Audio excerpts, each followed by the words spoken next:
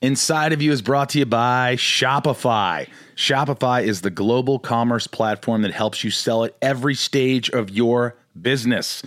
This is an amazing platform. I use it on both podcasts.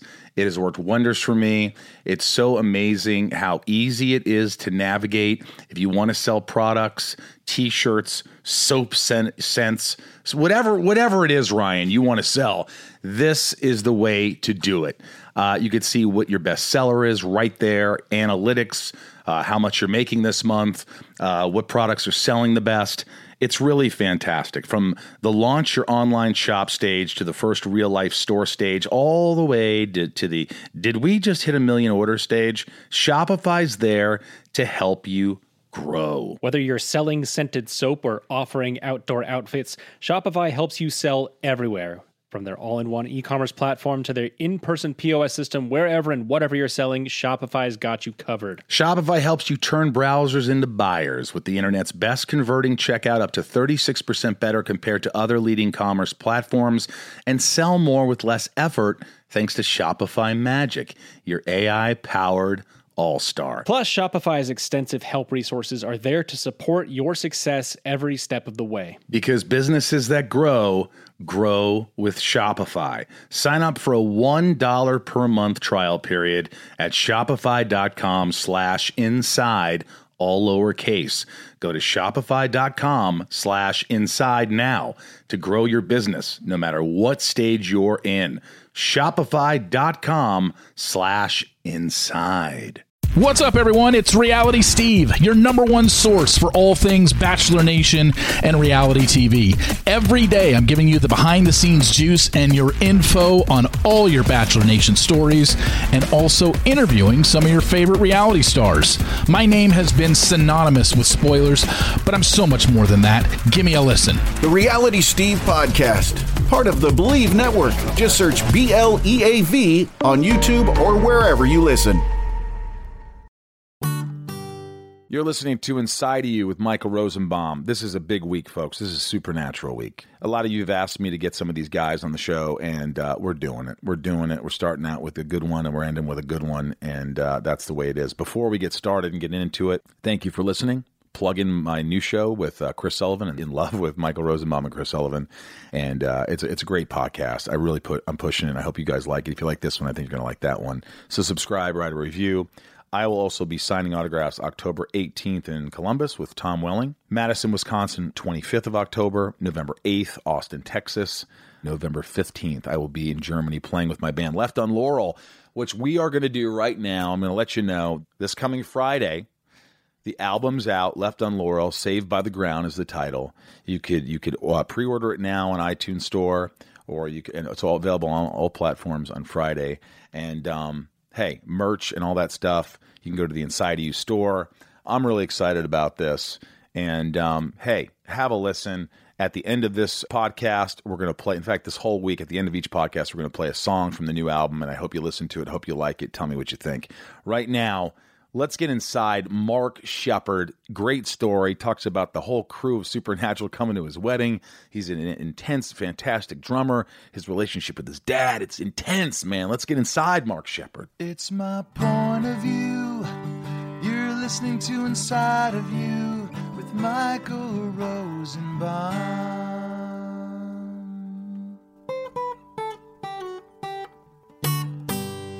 Inside of You with Michael Rosenbaum was not recorded in front of a live studio audience. You're not married, are you? What do you think? God, that's always the fucking question. Why do you think that?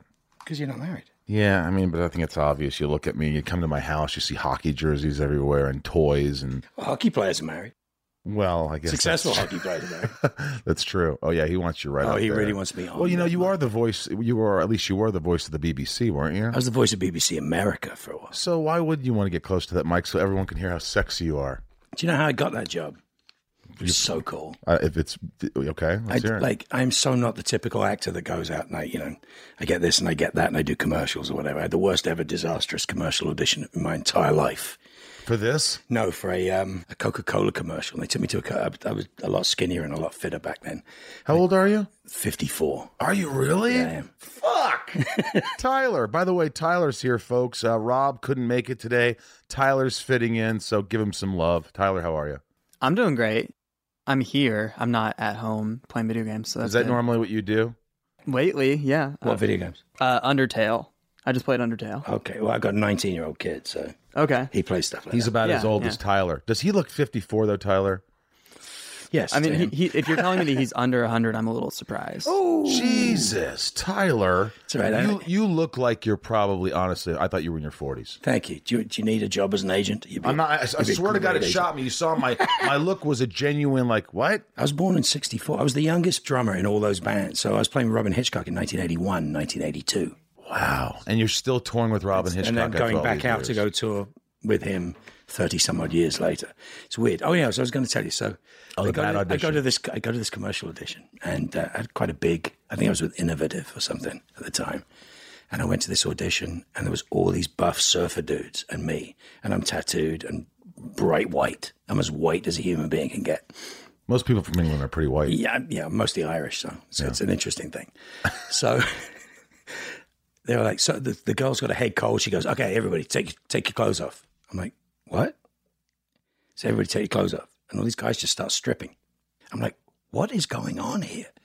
So I take my top off, and all these guys like six. But I mean, I was reasonably cut back then. But I was like, it was terrifying. I'm like bright red, and she just looks at me and she goes, "Are you sure you're in the right place?" I was like, "Oh my God!" What was it? They'd sent me to a Diet Coke commercial when they were supposed to send me to a Coca-Cola commercial, and it was a completely different audition. So the Diet Coke, they wanted you to take your shirt off because Diet Coke means... 6 guys in a boat, some weird thing. Couldn't you have been the guy that drove the boat? I could have been the guy that shot them all and killed them, which is probably the rest of my career. Were you mortified? I was like, I went, I'm never going on an audition again. So I never went for an on-camera audition. I don't think I've ever gone for an on-camera audition. Not unless they asked me. Because I always had these... for many years growing up, like in, after college into New York, I had these fangs, like Steve Buscemi Me shit. too. I had the same. I had Steve Buscemi stuff going on, and I had long hair and a pleather jacket, so I looked like, Steve Buscemi. Yeah, I guess so. You've seen his new ad for his new show. He's got long hair. The teeth. Yeah, and the teeth. Yeah, it's great. Well, my manager, like then in 1999, goes, listen, fix your fucking teeth. Yeah. And cut your hair, and you're going to get leading roles. And I go, oh my, I've never heard somebody be so honest in my life. And that's what you need in this business. Like, Tyler, don't ever fucking say anything bad about my guest again. But anyway, I started getting roles because he's Same right. thing. Yeah, exactly. No, but I mean, I know how much you were. Same exact thing. Yeah. This woman looks at me, and her and her casting partner looked at me, and she goes, you ever think of getting your teeth fixed? I was like, oh my God, I was mortified. Because I was doing really well. Everything's going really well. This is years and years ago. I'm like, she goes, you're a good-looking man. You want to play villains for the rest of your life? I went and got my teeth fixed. So there are photographs that people present of me from a certain show where I'm smiling and I have dog teeth. Like, I have those. And I always sign over the mouth. You're still embarrassed. Still embarrassing. Isn't that something? English teeth. Mine were because I got punched in the face. And they just started. I felt like the fangs started around them because I got punched dead on in the mouth. Bend them back. Yeah, they bent back, and I just was like, when he said it, I was like, I like playing villains. I like playing because it was the same sort of thing. I was going to play odd, weird characters, funny, and I was like, you know what? Let's give this a shot. What's if I get some teeth that look like they're normal? They're not these giant buck something about Mary fucking teeth. Then it's okay. And my dentist, by the way, Linda Siegel, man, I'm telling you, I'm throwing her because she's good. She's the best. You got good teeth, right? They don't look. Nor do mine. Nor do yours. There you go. So don't ever do that again, Tyler. Yeah, Tyler. Fuck, man, a guy with teeth like that, you can't say he looks so. 100-year-old. My teeth will last 100 years. That's true. They will. I may not. Thanks for allowing me to be inside of you, Mark Sheppard. We've talked about this for a while. You're like, yes. I'll come on, mate. I'll come do it. I love it. I love the idea. You've got that fucking voice. I have that voice if I want that voice. My father actually has or had a voice that was an octave deeper. So his voice was in this range. So as an actor, he was always like an octave below mine, as you'd say. Now, you guys were, you bring that up, and like he just passed. He passed January. I brought him home. How old? 86 years old. Happy, My dad was always a brain. He was always a mind. He was an actor. He's in the Royal Shakespeare Company. He's in every film ever, somewhere in something, from Transformers to The Prestige. Yeah. And you guys have worked together. Every video game ever made, from name them. Afro Samurai to he was the Colonel in Medal of Honor. Remember all the Medal of Honor games? Colonel Hargrove. That was his voice. So he would always do that stuff. He just hundreds and hundreds of things. So Legend of the Seeker, he's the voice. He was in the Doctor Who with you. Doctor Who. Well, that's because they said, so when do you want to come over and do the prosthetics? I went, why don't you just ask my dad? And they're like, do you think he'd do it? I said, of course he'd do it. It's Doctor Who. So I called him up and I said, you're doing Doctor Who? He's like, all right. That was hysterical. So wait, so he was happy, his brain, everything was... No, he was starting, he had a heart issue, and he got a bleed. He told my mom, look, I need to go to hospital, I'm bleeding. And he was getting ready to go and have a valve up, and the bleed was going to stop him doing so. He had all the medications to thin his blood down, so they had to take him off all that stuff, etc. Anyway, at over 80 years old, it's never a good idea to spend too long in a hospital. And they spent about 5 weeks just constantly trying to work out what was going on. And he deteriorated and deteriorated. At one point, he turned full pirate, which was hysterical, because I loved my dad being crazy. What was he doing? Yelling at nurses? No. What the fuck? No, it was worse. I walked into a room with my 19-year-old tattooed son, and there were 6 guys around the bed, and he's sitting there strapped to a bed, full tense. One eye. He has one eye. It makes him look even crazy, which was great. Why do you have one eye? Because he has one eye. Has he always had one eye? Well, no, he wasn't growing one in the middle of his face. But, but he's always... When he was a kid, they used to, when you were born, they used to use silver nitrate solution to clean placenta out of your eyes or something. And they used concentrated and scarred his eye when he was a kid in 1932. And he never had sight until he had an eye operation. They tried to give him sight at 25 and it didn't work. So he had his eye taken out, and that's when he decided to become an actor. It was amazing, like just the weird stuff. And he has a really good glass eye. He always had a really good glass eye. Wait, stop for a second. Isn't that weird that he decides to become an actor when he has no eye, and we've got these fucked up teeth, and we're like worried about that? We're mutants. Your father has no eye, and he's got the balls to go be an actor. These guys take off their shirt at a Diet Coke commercial. He's like, "Arr, motherfuckers." My dad was a pirate, truly. My dad was in Did he drink like one? He wasn't much of a drinker. I'm 29 years sober, so... Congrats, I read about that. 29 years. Yeah, it's a long time. But my dad had his 2 front teeth missing on a plate. And I was like, I never knew whether my dad was telling me the truth or not, but he said he was a merchant sailor when he was like 17, 18 years old. He joined the Norwegian Merchant Navy because they didn't have rationing. All the British boats had rationing. So he joined the Navy of a country he has no affiliation with and became a Norwegian sailor, which is insane. And he didn't have any tattoos. He doesn't. It's like I was going. I don't know if this is true. And until I went to the Maritime Museum in Oslo, and actually I pulled him up and his boat and the whole day, and a picture of his boat going under the Sydney Harbour Bridge. So he did all this stuff when he was a kid, and he was a really bad stand-up comic. He was a terrible stand-up comic. But he tried it. He copied everybody else's stuff and he gave it a go. And he wasn't sure what he wanted to be. And then he had the whole eye thing, and he got really depressed. And then they stuck him in a room. Classic. They stuck him in a room with a blind guy, and he got very comfortable afterwards. So that's your phone? That's not my phone. No, mine's on vibrate. Oh, it's the computer. You just turned the Tyler's sound fired. up. Tyler's first day. He's already insulted a guest. 2 strikes. Well, he's like, that was probably me because the sound's usually off on that thing. But I play a little music on the side, Tyler late at night. It's muted now. We got it. I love you went to your sexy voice for that. Play a little music late at night. That I use that when I'm playing music. I kind of sound like Val Kilmer from The Doors. Why don't you suck a fart out of my asshole? Yeah, do you remember that? That's why I never liked The Doors. Did you not like The Doors? I'm not a Doors guy. You're kind of a harder guy, kind of. No, I'm not. I grew up listening to black music, not listening to a lot of white music. I didn't like a lot of white music. You don't like a lot of white music? I didn't. I do now. I mean, I appreciate the Doors now. But I get this huge row because I hate the Beatles. Sort of massive, big deal with everybody that I hate. Curtis Armstrong, can't handle me. Well, go back to the dad for a second. We'll go to dad. It's easy. Yeah. So my dad goes and joins RADA. He goes to RADA, the Royal Academy of Dramatic Art, and he's 25 years old. And he goes to RADA and he gives it a go. And he gets in, and he's the oldest guy at RADA. They're all like 18, 19. So he's there with all these girls. He's so happy. He goes straight. Did they like the one eye? Did the girls like it? Did he pick up the ladies with the one eye? He was a Jack the lad. He was always picking up. It doesn't matter if you have one eye or, you know what I mean? If you have a personality and it's just like, I think that's a big part of it. Well, John Rhys Davis said, God, your father used to just take his eye and put it in other people's spaghetti and stuff like that. Him and Leo McKern, they take their eyes out.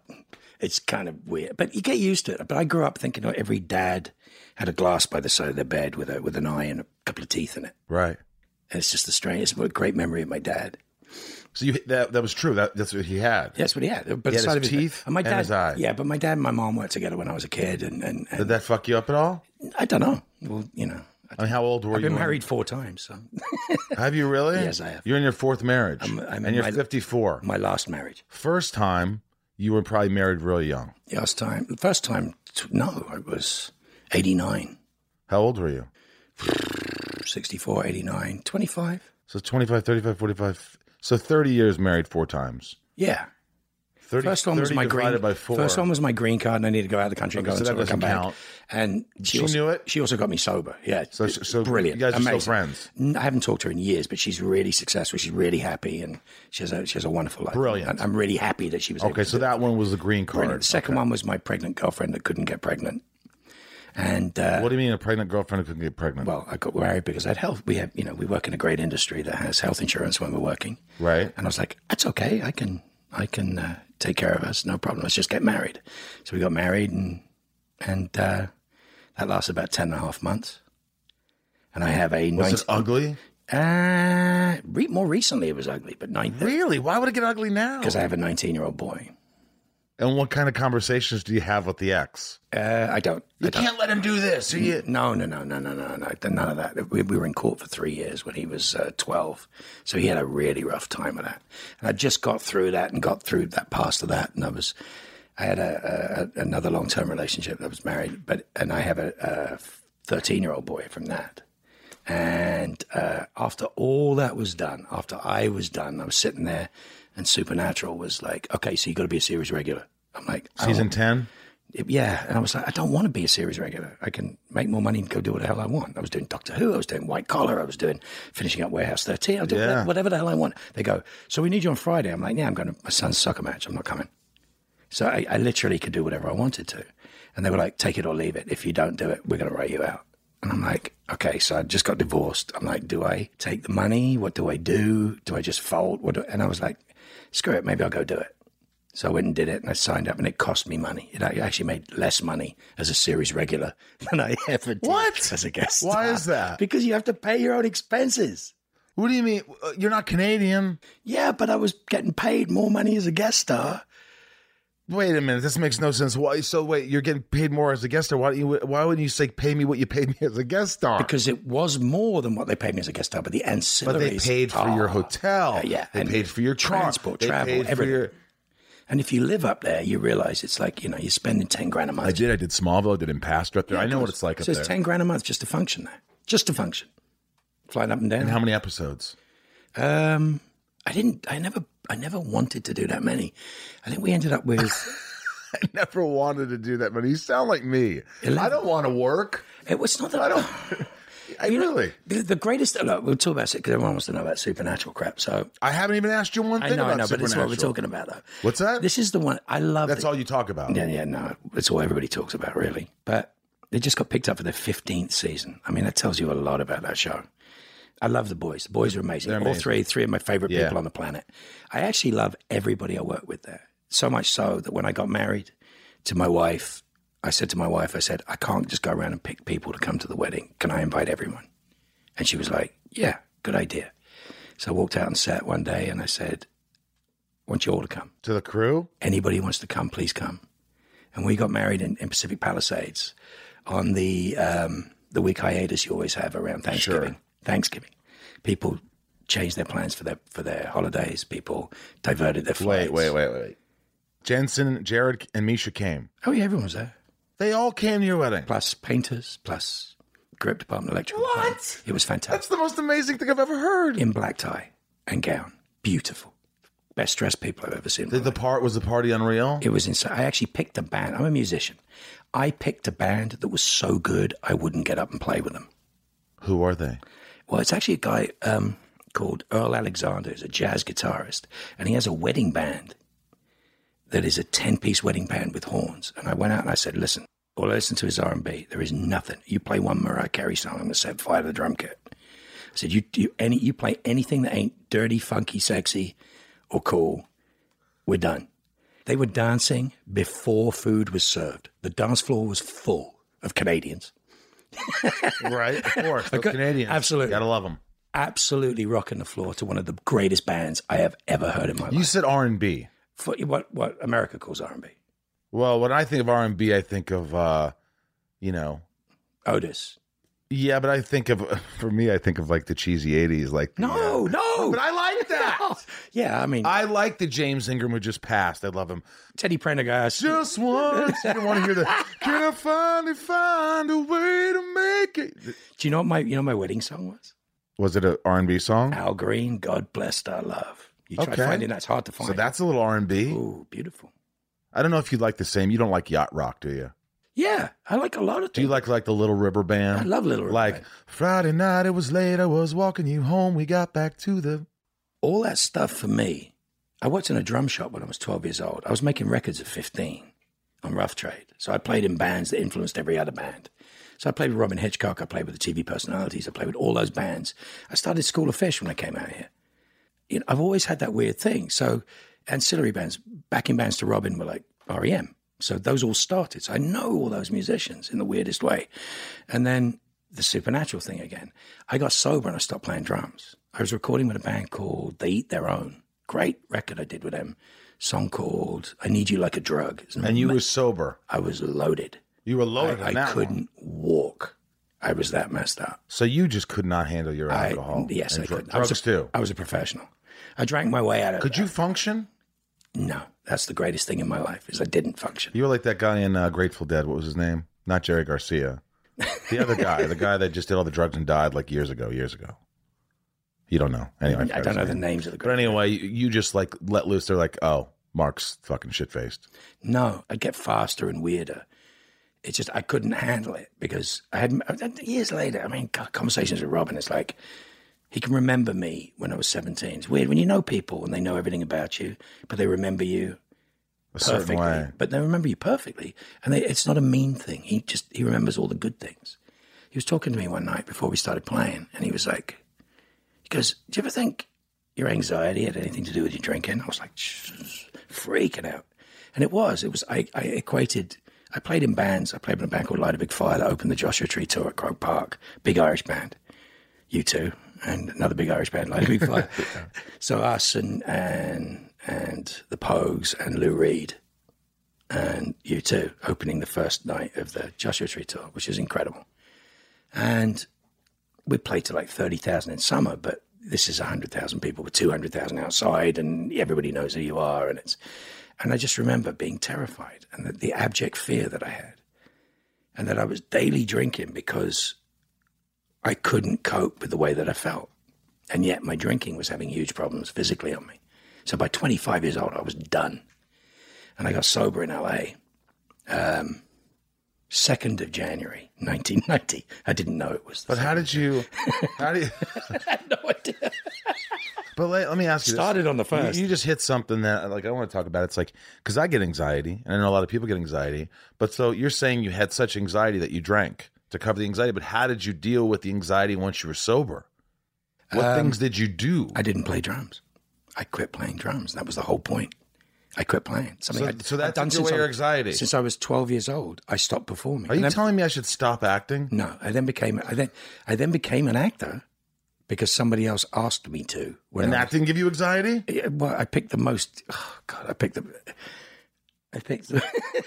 worst profession. Yeah, that makes no fucking sense. I know, but it's like the slight masochist in me is like somebody goes, "Well, we're doing this play, and we try to find everyone else. Do you want to do it?" And I went and did it, and they went, "Well, who do you want to direct it? Do you want your dad to direct it?" I went, "No." They said, "Well, who do you want to do it?" We've got Billy Hayes, the author and protagonist of Midnight Express. And I was like, "Yeah, let's get Billy to do it." So he wrote Midnight Express. It's his story. Yeah. So it's his. That's what he did on his holidays. Actually, the first thing I ever said to him was, "I suppose you don't go to Turkey on your holidays, then." He's about this big. Jesus. He hated me at that point. But he did me the greatest acting favor of all time. I mean, I knew I was doing stuff and I'd never really done anything. I was at 17, they tried to put me in films and do stuff, and it just didn't happen. It didn't work out. There was a film that they wanted me to do, and I came second to somebody else who went on to do really great things, and then they offered me a film, and I turned it down, which was really stupid. And I just didn't want to do it. And that's what I'm talking about, the anxiety, overwhelming fear. And people. How do you feel when you say overwhelming fear? What are you saying? What are you talking about? What are you feeling? Tell me. Go through what you feel like when you have this overwhelming fear. If the monster in front of you is bigger than the monster behind you, you run backwards. If the monster behind you is bigger than the monster in front of you, you run forwards. Doesn't mean you feel great. It's just if the fear of not doing it is less than the fear of doing it, you do it. It's weird. And you find that a lot of people who deal with mental health issues, like the ones I have, used alcohol and drugs to medicate these things. A lot. And I see this all the time. I've been sober 29 years, as I said. And I see so many people that alcohol never was their problem. It was the solution to their problem, or drugs were the solution to their problem. And it's because of just not good mental health states and not great treatment. And then even worse, you give people pills that were originally designed to work 6 months or so, like Prozac when it was invented was supposed to work 6 months. And they're supposed to do something else with that. And people run it for like 10 years. Of course, they're going to drink on top of it. And that alters the chemistry of what that does. And it just becomes chaos. Right. And so we have a city that is filled with people that I've watched from the 80s.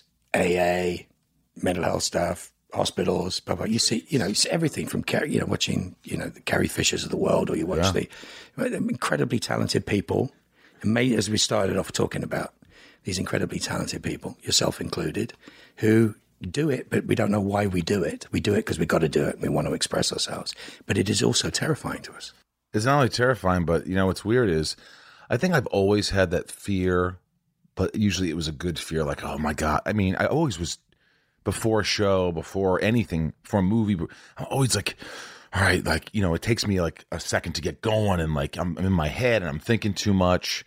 But as you get older, that stress, that anxiety, it's not as easy to fight off and not have like adverse effects later on. So when you're younger, what I'm saying is you have like your testosterone, your drive, any anxiety in your way, you'll get through and you'll be okay. You can wake up the next morning, you do it. But when you're in your 40s, 50s, whatever, and you have this anxiety, then it starts to weigh on you because your body's not as strong as it was. It's not as... But I had that weight at 25. I had that weight. I can't even imagine that. But the thing is, I look at you. I look at what you do. I watch what you do for years. Love what you do. Well, you're a wonderful actor. Too kind. Yeah, but you've got guts. On the outside, to look at you from the outside, comparing my inside. Why do I have guts? You got balls to do what you do. You got a freaking shaved head on a TV show, and you look great, and you're unforgettable. Lucky. Dude, you're unforgettable in that role. Think of anybody. I look at, what's his name playing? Eisenberg. I'm like, what the hell is that? I'm looking at it. It's like a bad impression of you. I literally, it went... I can't respond to that. No, you're not allowed to. But, I'm not allowed to. But you can keep going. There's only one person I've ever seen that tops the Lex Luthor moment of all time. Gene Hackman. I mean, it's insane. To pull the wig off, just to have pulled the wig off, is nuts at the end of that. He's my favorite. I love him. He's genius. It's funny. I was just sitting with the Smallville guys, the Smallville creators, and then they were just telling me that. It's a hard... Look, I see, like, when I go to conventions with you, and it's awesome to hear all that. There was a lot of fear. Thank God social media wasn't around then. Oh, God, you would have been scrutinized. Because I wasn't aware of what I was doing. I was like, okay, the director likes it. Everybody likes it. I'm playing it real. I'm doing whatever. So I wasn't around like, what is he doing? Why is he doing this? Oh, my God, he's going to suck. He's not Lex Luthor. He's like, you know what I mean? I didn't have to deal with that. That probably would have, I don't know if I could have handled that. And first of all, you got Tom. So you've not got a Superman that anybody else is used to, right? It's not Dean. And it's not anybody else that we're used to. So you've got a completely different format. Now it's like more Riverside than the motion picture in that if it had been that way. Right. And the darkness and the stuff that came to it, it was like you guys were playing a great game. It was fun. You invented something, which is fascinating. But what I want to go back to the anxiety. You play hockey. I do ice hockey. I can't play fucking hockey. Well, it's terrifying. You can learn. Why is it terrifying? Well, I played football. I played all sorts of things. I played all sorts of sports. But That takes guts. I don't know if it takes guts. It just looks like so much fun skating on the ice that when you're young, you don't realize all those other things, how crazy it is. So you're just like, I want to skate. I want to shoot the puck. I want to. But I was never that kid. I was never that kid that went out there. You were a nervous wreck. I was fearless. What it was is whatever damage to my psyche happened when I was a kid, or whatever, narcissistic wound I received at some point between 7 and 15 and 17, I was always chasing something to take away where I was. And that's how I know I'm an alcoholic and a drug addict. Yeah. Because that's the difference. I don't do it like, I've seen you drunk. I've seen you drink. You don't drink like I do. No, I'm not a big drinker. But you don't drink like I do. I drink, I make the papers. You go all out. Well, I once made the Irish Times for That's hard to fly make. Fly fishing in a bar in Dublin. You were on a Friday night with hooks. I have no idea. I don't remember any of it. Did you get arrested? No. I was quite popular. Not as in a famous way, but as in people felt sorry for me. So wait a minute. But then, huge people. But then you get for fuck's sake, sober. bar, go home. But then you get sober and your life changes in this amazing direction. Yeah, but I got sober. And I went back to the bar that I was fly fishing in, and they said, "Are you not drinking now? Then?" I'm like, "No." And it's like, we went down a barrel a week when you quit drinking. One bar went down 90 pints of Guinness a week, just from one place. Because people would come there to see you. No, just me drinking. That's my drinking allowance. How much? 90 pints, 20 ounce pints. A week? A week in one bar. And I didn't just drink in one bar. That's the only place that So would you're cash my lucky to be checks. alive right now. Not from quantity, from stupidity. Did you Doing get in things fights? that would Did you get in fights? Oh, God, yeah. I'm not a great fighter. You don't care, though. I've picked on 6'8" crazy people, and you just got to have the. I'm like, I'm going to die. I might as well take somebody with me. Yeah. That's kind of a thing. I once had one of my friends who could easily take me in a fight. There's just no question about it. He's a big guy. And I was bald, and I was up in Smallville, and he kept sort of smacking me in the back of the head playfully, but I wasn't liking it. And I just said, hey, Makes a good sound, though. It was, yeah, I'm like, and I go, hey, don't do that. My other friends are with me. And he goes, and I go, hey, dude, come on, stop doing that. I know it's funny. Ha, ha, ha. I'm bald. It's cold. You like, and finally something switched in me. And I remember just like, I wasn't screaming. I go, hey, I'm telling you this right now, motherfucker. If you do that again, I'm going to punch you in your fucking face and we're going to go down. And you're probably going to kick my ass, but you're going to fucking bleed, dude. Do it one more time and we're fucking going at it. And he goes, dude, chill out, man. But I lost my fucking shit. Yeah. There's something to say when you're a little, when you go there and someone else is not, they're like, wow, he's really. I always knew I'd placed myself in those positions. That was the problem. I always knew I did dangerous. it. It's a self-destructive personality that's really fascinating. It comes in really useful for acting. It does when you can tap into it. If you can tap into that shit, it's hysterical. But it's like, there's the greatest quote. There's two great quotes in acting. The greatest one, I think, actually is my dad's favorite one from Richard Burton, which a young Welsh actor asked Richard Burton, Mr. Burton, how do you do the acting? It was just a beautifully innocent line. How do you do the acting? And he said, oh, that's easy, son. What you do is you give the other actor your whole heart. If he doesn't give it you back, you kick the shit out of him. And I was like, that's just genius. Because that's what you're there to do. You're there to make it. You give everything you have for every reason you could ever care about. Otherwise, don't do the job. Otherwise, don't. I get hired. I don't care what anybody thinks of what I do and what I do, but in this context, I don't. Oh, you got Carrie Fisher chair. That's beautiful. Yeah, she gave it to me. That's beautiful. Yeah, Carrie Fisher gave me that chair. She's funny. I was talking about it. She goes, I don't want it. Yeah. She's a dear friend of mine. Yeah. She's a wonderful lady. Yeah. I'm given a role. They want me to be the most interesting man in the room. Otherwise, they don't give me the role. Why the hell would you put me on a TV show unless you wanted me to be the most interesting person in it? What are you going to have me come in the back and put a tree out in the back and walk off? It's not going to work. It's like, what the hell is that? It doesn't work. I've never been that guy. I can't blend in. I can't be the guy that goes, Houston, we have a problem. And you type the thing in. I've never got those roles. It's never been that. You have to make an impact. I kind of make an impact whatever I do. Right. Not always well, but sometimes I've been really lucky. So they write stuff for me. So Battlestar and those things are written for me, constructed for me. It's mind-blowing to me. And you get a huge amount of anxiety and panic as you read something. Like they know. And it's like, what the hell? And Ron Moore going, oh, I got something for you. I'm like, what? He goes, well, 3 episodes of Battlestar. I think you'll like it. I'm like, what? And I'm like, he's like, yeah, I don't think it's anything you've done before. It's just genius. Do you get nervous when you get a role? Yeah. Do you immediately go into fear mode? Like, I don't want to do it? No. What is it? No. Are you automatically like, yes? Well, my friends have written me some of the greatest things I've ever done. Joss Whedon? Joss didn't write me Badger. He wrote himself Badger. Well, did you know that? No. And they wouldn't let him do it. I don't think they thought he was a very good actor. Really? Well, he was directing it, producing Right, it. it's too much. Write the theme tune. I mean, it's just like insane. But here's my baby. See what you can do with it. And it's a very different thing. John Rogers, Amy Berg, all those really cool writers that I work with, Narain Shankar, Javier Grillo Marxwatch, Ben Edlund, who I love from Tick and Supernatural and everything else. These wonderful, wonderful writers. The ones that Joe Henderson is doing Lucifer and stuff. He keeps trying to do a thing with me, and we missed it 2 or 3 times. Yeah, a couple of friends on that. Yeah, it's wonderful. These things are written. These things are created. Some things I audition for. It takes Still a lot. audition? Yeah, some things I auditioned for Supernatural. Really? Yeah, it was great. What season? Season 5. Ben wrote the character, and the first scene is kissing a 70-year-old man under a bridge.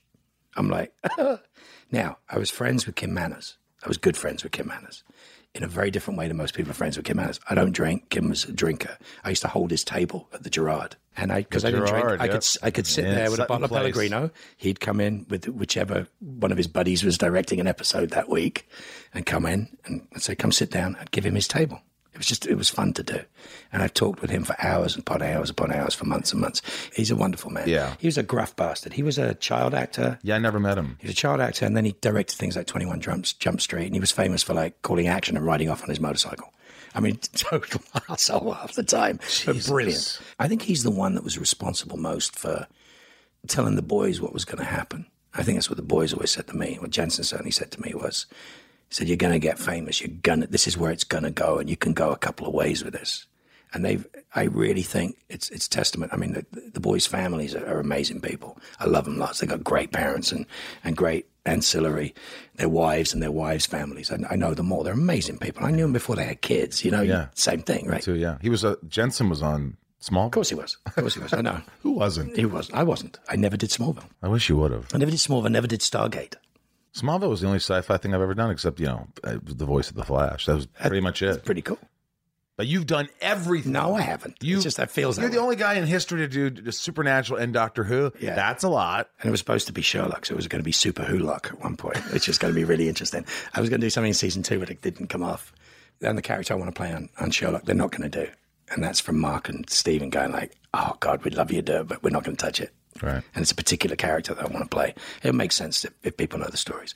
But so this whole thing of doing it in Supernatural. So Kim would sit there with me and go, the boys this, the boys this. Season 1, 2, 3. And they're like, they're great. You'd love them. They're fucking amazing. These kids are great. He was in love with what they were doing and what they were like as men. Human beings. Yeah, it's just really cool. And he was really good dudes, man. He was an asshole to most people. He didn't like. If he didn't like you, you're in trouble.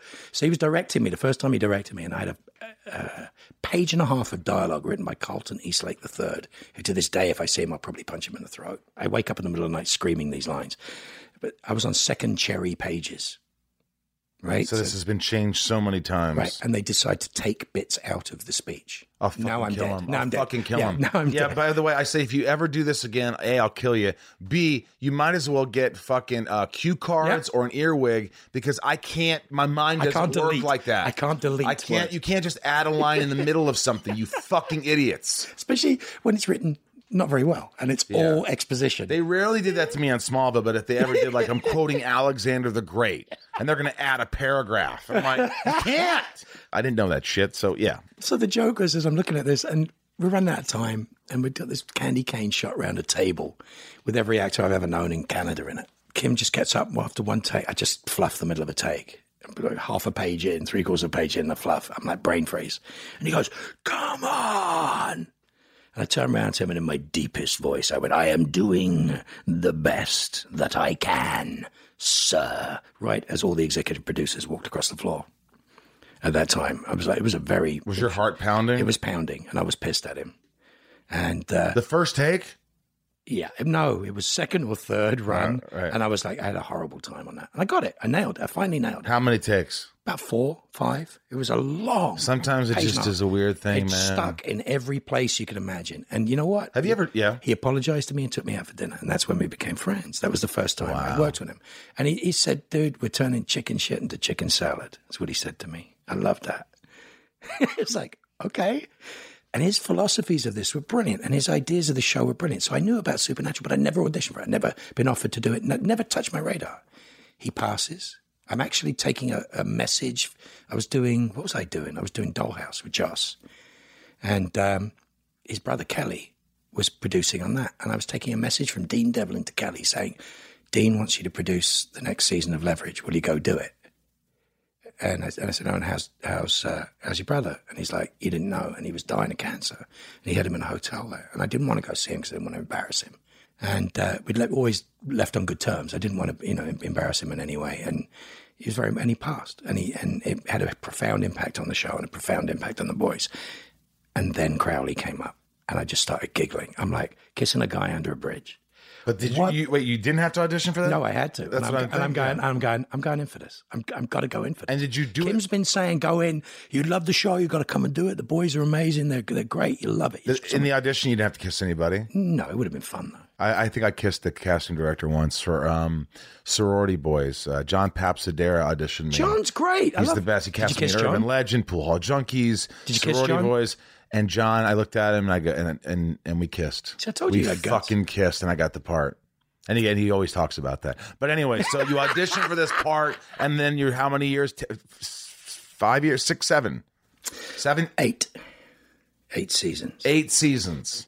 I walked onto that set, and the boys were amazing. They were so kind. Because it's very difficult going on a new set and trying to fit in and they're cool. Because they can easily be dicks and like not get, oh yeah, hi, how's it going? And they're warm dudes. They're not even dicks to people who are dicks. No. They're not. They're just not. You know who they learned that from, Mark? You? Yeah. They did? No. But I always, when guest stars came on, I went out of my way because I imagined myself in their position, and I got anxiety going, I can't imagine you coming in and having to give a speech to me who's been on the show for 5 years. And I looked at them and go, hey, this is a family, and they started fucking up their shit. I'd be like, dude, I would fuck up on purpose just to show them. Give it back. Because I just wanted them to be comfortable. But so I see. That's the Prince Charles thing. What was that? In the royal wedding, him and Diana, when she fluffed, he fluffed the next line. Really? Yeah, he did it on purpose. It's a protocol thing. It's a gorgeous thing to do. I think it's nice. It's a gorgeous thing to do. And then They've always had Jensen see me Mark. having to chew my way through dialogue that makes no sense to anybody on the planet. You know what the worst part is? What? How about when you learn your lines, you finally are done with your take, and then when you have to give them to the other people, you can't remember them at all. No, here's the thing. I'm like, what the fuck? And Tom Welling's like, just read them, you fucking idiot. No, mine's worse than that. Jensen's looking at me one day and he goes, him and Bob Singer, going, okay, we don't know why. When you're doing your off-camera lines, you're word perfect. Yep. That happens to me sometimes. And he goes, and when you're on camera, it's like... You can't remember. It's chaos. No, stuff is chaotic. Yeah. And I waited a long time to answer him. I waited many years to answer him. One day... I know what you're going to say. And I said... You're playing the leading man. You don't actually have to say anything of massive import most of the time. I have to say stuff that makes sense to me, to the situation, everything else. It's got to actually be real in some sort of shape or form. Reading it is one thing. Yeah. Having it mean something screws with my head. So when I have to say no one in the history of torture has been tortured with torture like the torture you'll be tortured with, somebody thought that was funny to write. Try saying it. It's got to make sense. You probably said it 500 times. No, I didn't. I said it one time. Because I didn't want to let it screw with my head. And it needed to be a sidebar to a whole scene. Of course, the director decides to shoot it massively wide, close to my face, with a massive wide shot. So I'm tied to a second part of the scene. And so I have to turn around to a boardroom of people who are behind me. I'm looking there, an event happens. I turn around, I go, no one in this street has been tortured with torture like the torture. Because it's to them, I'll get back to you later, was what it became. And it worked. And the trouble is finding that thing for me where, okay, it's somewhat real. It has to be real. Otherwise, it's just, what's the point? You know what I do? What? I've done this where my excuse would have been, you know why? Because you always shoot me last because they're the fucking leads. Yeah. Or that's one. And two, I'm giving all I got in the beginning, and so by the time you turn around on me, I'm like, You're spent. I'm spent. We Do did. you think that's part of it? No. You don't think that's a valid excuse, Mark? Because the boys are very generous. The only time I'm not saying they're not generous. I'm saying in general. Jensen has sat out the toughest scenes I've ever had to do. We did the end of season 8, which we shot in sequence, which is mind-blowing. Best thing we ever did. The end of season 8 is me being injected with human blood, tied in a chair, and it's insane. I'm singing Bowie. What Bowie song? Changes. What else? What else can you sing when you're being injected with human blood? Can you sing me the part? No. What was it? What part was it? Just the chorus. Changes. There's an extra ch in there. Changes. So the drummer face the strange changes. Yeah. You did. You sang. Sorry. Did you cry on your last day when you died and sacrificed yourself for the boys? No. You didn't cry? Were you crying out of happiness? You were like done? No. I spent 2 weeks saying goodbye to my friends. I wasn't stupid. There's something called the Bochco rule in television. Stephen Bochco, big producer, yes. creator. The Bochco rule is you never tell an actor that he's done before he's done. Because the type of actors the Bochco used to hire would kill people, blow up the set, not show up, get drunk, start fist fights. He had some great, crazy actors in his time. Not all of them, but a lot of them were heavyweight dudes and girls that would literally take great offense to being written out. You didn't know you were going to die? I knew I was going to die. They couldn't tell me I was going to die. So wait, you got there the day when you died? No. I knew this. The end date of the series was, the finale was May. I think we shot the 1st of May. And they had told you? No, they hadn't told me. They didn't tell you this was it for you? No. What they do, I had these long conversations and I said, look, the lease is up on my stuff. You're going to need to let me know. I got 1 more year left of my contract.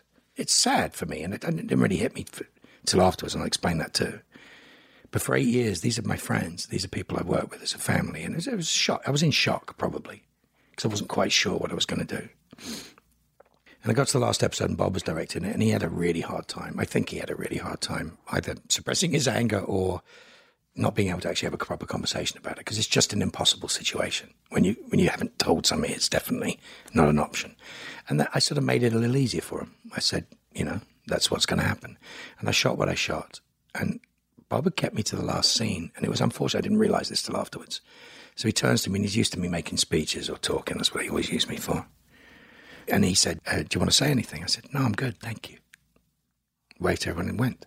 And I don't know if he thought I was being a dick or not. I'd spent 2 weeks saying goodbye to my friends. I'd gone to every single person that I knew. You just got a little choked up, didn't you? No, it's just my voice. But I was no, not at all. Right. There's things that choke me up. That doesn't choke me up. It was a wonderful thing. These people have been in my wedding. These people have shared 8 years of my life. We've been in the trenches together. They're fantastic people. And I love them all. And they're really, really amazing. There's no animosity there at all. And the weird thing was they wrote the last episode and they sent me the last episode. And I'd been killed 2 episodes before, but magically I stay alive. And there was a problem with that. You couldn't kill me and bring me back without the person killing me knowing I wasn't dead. Because in the law, if you kill me, you will see me spark out. And that's how you know I'm dead. And he's Lucifer and I'm Crowley, and that's it. And I suddenly magically jump into a rat and disappear. And it's so painfully obvious. And Andrew wrote this last episode, and I read the last episode, and it's not for me to do. I have great friends who are writers, and I'm not being arrogant or cocky. I hated it. I just generally went, this bears no resemblance to what I want to say or what I want to do. And so I was very, very careful, and I sat with my wife, and I crafted an email, and I sent it to him, and I said, with all the love in my heart, thank you for everything you've given me. So I appreciate everything that you've done for me and everything you've written me for. Can you just leave me dead in 21? I gotta be honest, I don't think Crowley gives a fuck about any of the stuff that you're writing about. I don't think I care. I don't think he cares. What was the response? I did it politely because the man is he's a writer. He's a good writer. It's not like he's a bad writer. What was the response? He wrote me an email back in the morning and said, don't worry, that's just a placeholder. And he rewrote the entire episode and gave me everything I'd asked for, which was wonderful. So I went to work wanting to do that. And I went to work and did that. And unfortunately, what honestly happened was a couple of executives decided to cut all that stuff out. Did it just break your heart? No, it just made me go, I get it. Now I get it. I said to Andrew, I said, look, when you want to kill a character, do it like Rutger Hauer in Blade Runner. And I sent him Roy Batty. I've seen things you humans wouldn't believe. Attack ships on fire off the shores of Orion. You know, that whole beautiful speech. And I know some of the story behind it. I knew Brian James really well. And I know he stole a bit of that from Brian James's speech. the Wake Up Time to Die comes from that. And you know how much work they all put into it. And Eddie Olmos is a great friend. I said, dude, this is where it's at. And he wrote me a speech that is amazing. And it's like, I've done things, which is what Crowley is. You wouldn't believe. I've done and all of these things. And where I should have always lost, I've always won.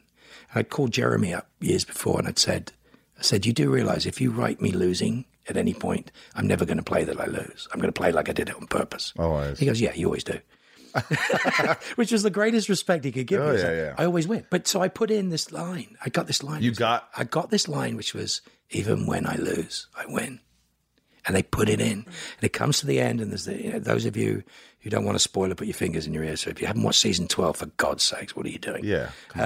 So I get to the end with Lucifer. Lucifer looks at me and he goes, you know, you're going to lose. And that's when I'm like, funny you should say that, because even when I lose, I win. And I say goodbye and kill myself, which is like literally just takes the whole thing sideways. Yeah. They cut out, even when I lose, I win. Even when I lose, because it was the only thing that was mine. Maybe cut it out. Did it kill you? No, I made a T-shirt of it and sold it for charity and raised money for diabetes. God bless you. That's pretty brilliant. There's thousands of people walking around with it. Me, my head bowed, but even when I lose, I win. You know, that was the same thing for Smallville. Like, people think you left. I'm like, no, I didn't. I signed on for 6 years. I did 7, and I came back for the series finale. I did what I was supposed to do, and I'm sure that they were upset. And I hear about it all the time. Why'd you leave when you left? And I loved the show. I loved everything about it, but it was time for me to move on. That was that. Dude, thank you so much for allowing me to be inside of you. These stories are just incredible, and you have such a great perspective, and I just loved having you here. Let's go do some acting. I'd like to do that. We should go do some acting. We should make some music, and we should do some acting. I think we should do all Two things we love. I love it. Tyler, did you enjoy it? Did you have fun, Tyler? Great. It was great. Did you record any of it? Yeah, it's all it worked. right there on the computer. So we're ready to go now. We should do the interview. Yeah. Now we should do. You ready, that Tyler? was the pre-show. That's for the Patreon, and then the new thing is ready when you are, Mr. DeMille. Hey guys, thanks for listening to that episode. Right now, it's the first track on my album Left on Laurel. The album's Saved by the Ground, available to pre-order on iTunes. And October 4th, you could listen to it on all platforms, and merch is on Inside of You. Here is Let's Go for a Ride, track 1. Feels like wasted hope. Now I guess I got plenty of time.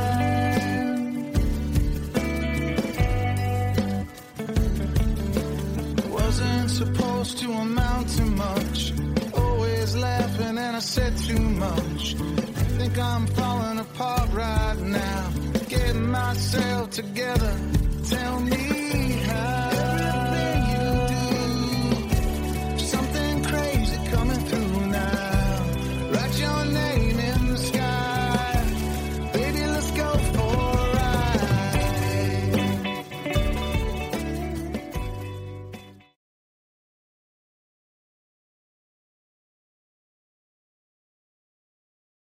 Welcome to Talkville. The Ultimate Smallville Rewatch Podcast. Guest star Sarah Carter as Alicia Baker. Although I didn't really work with her a lot.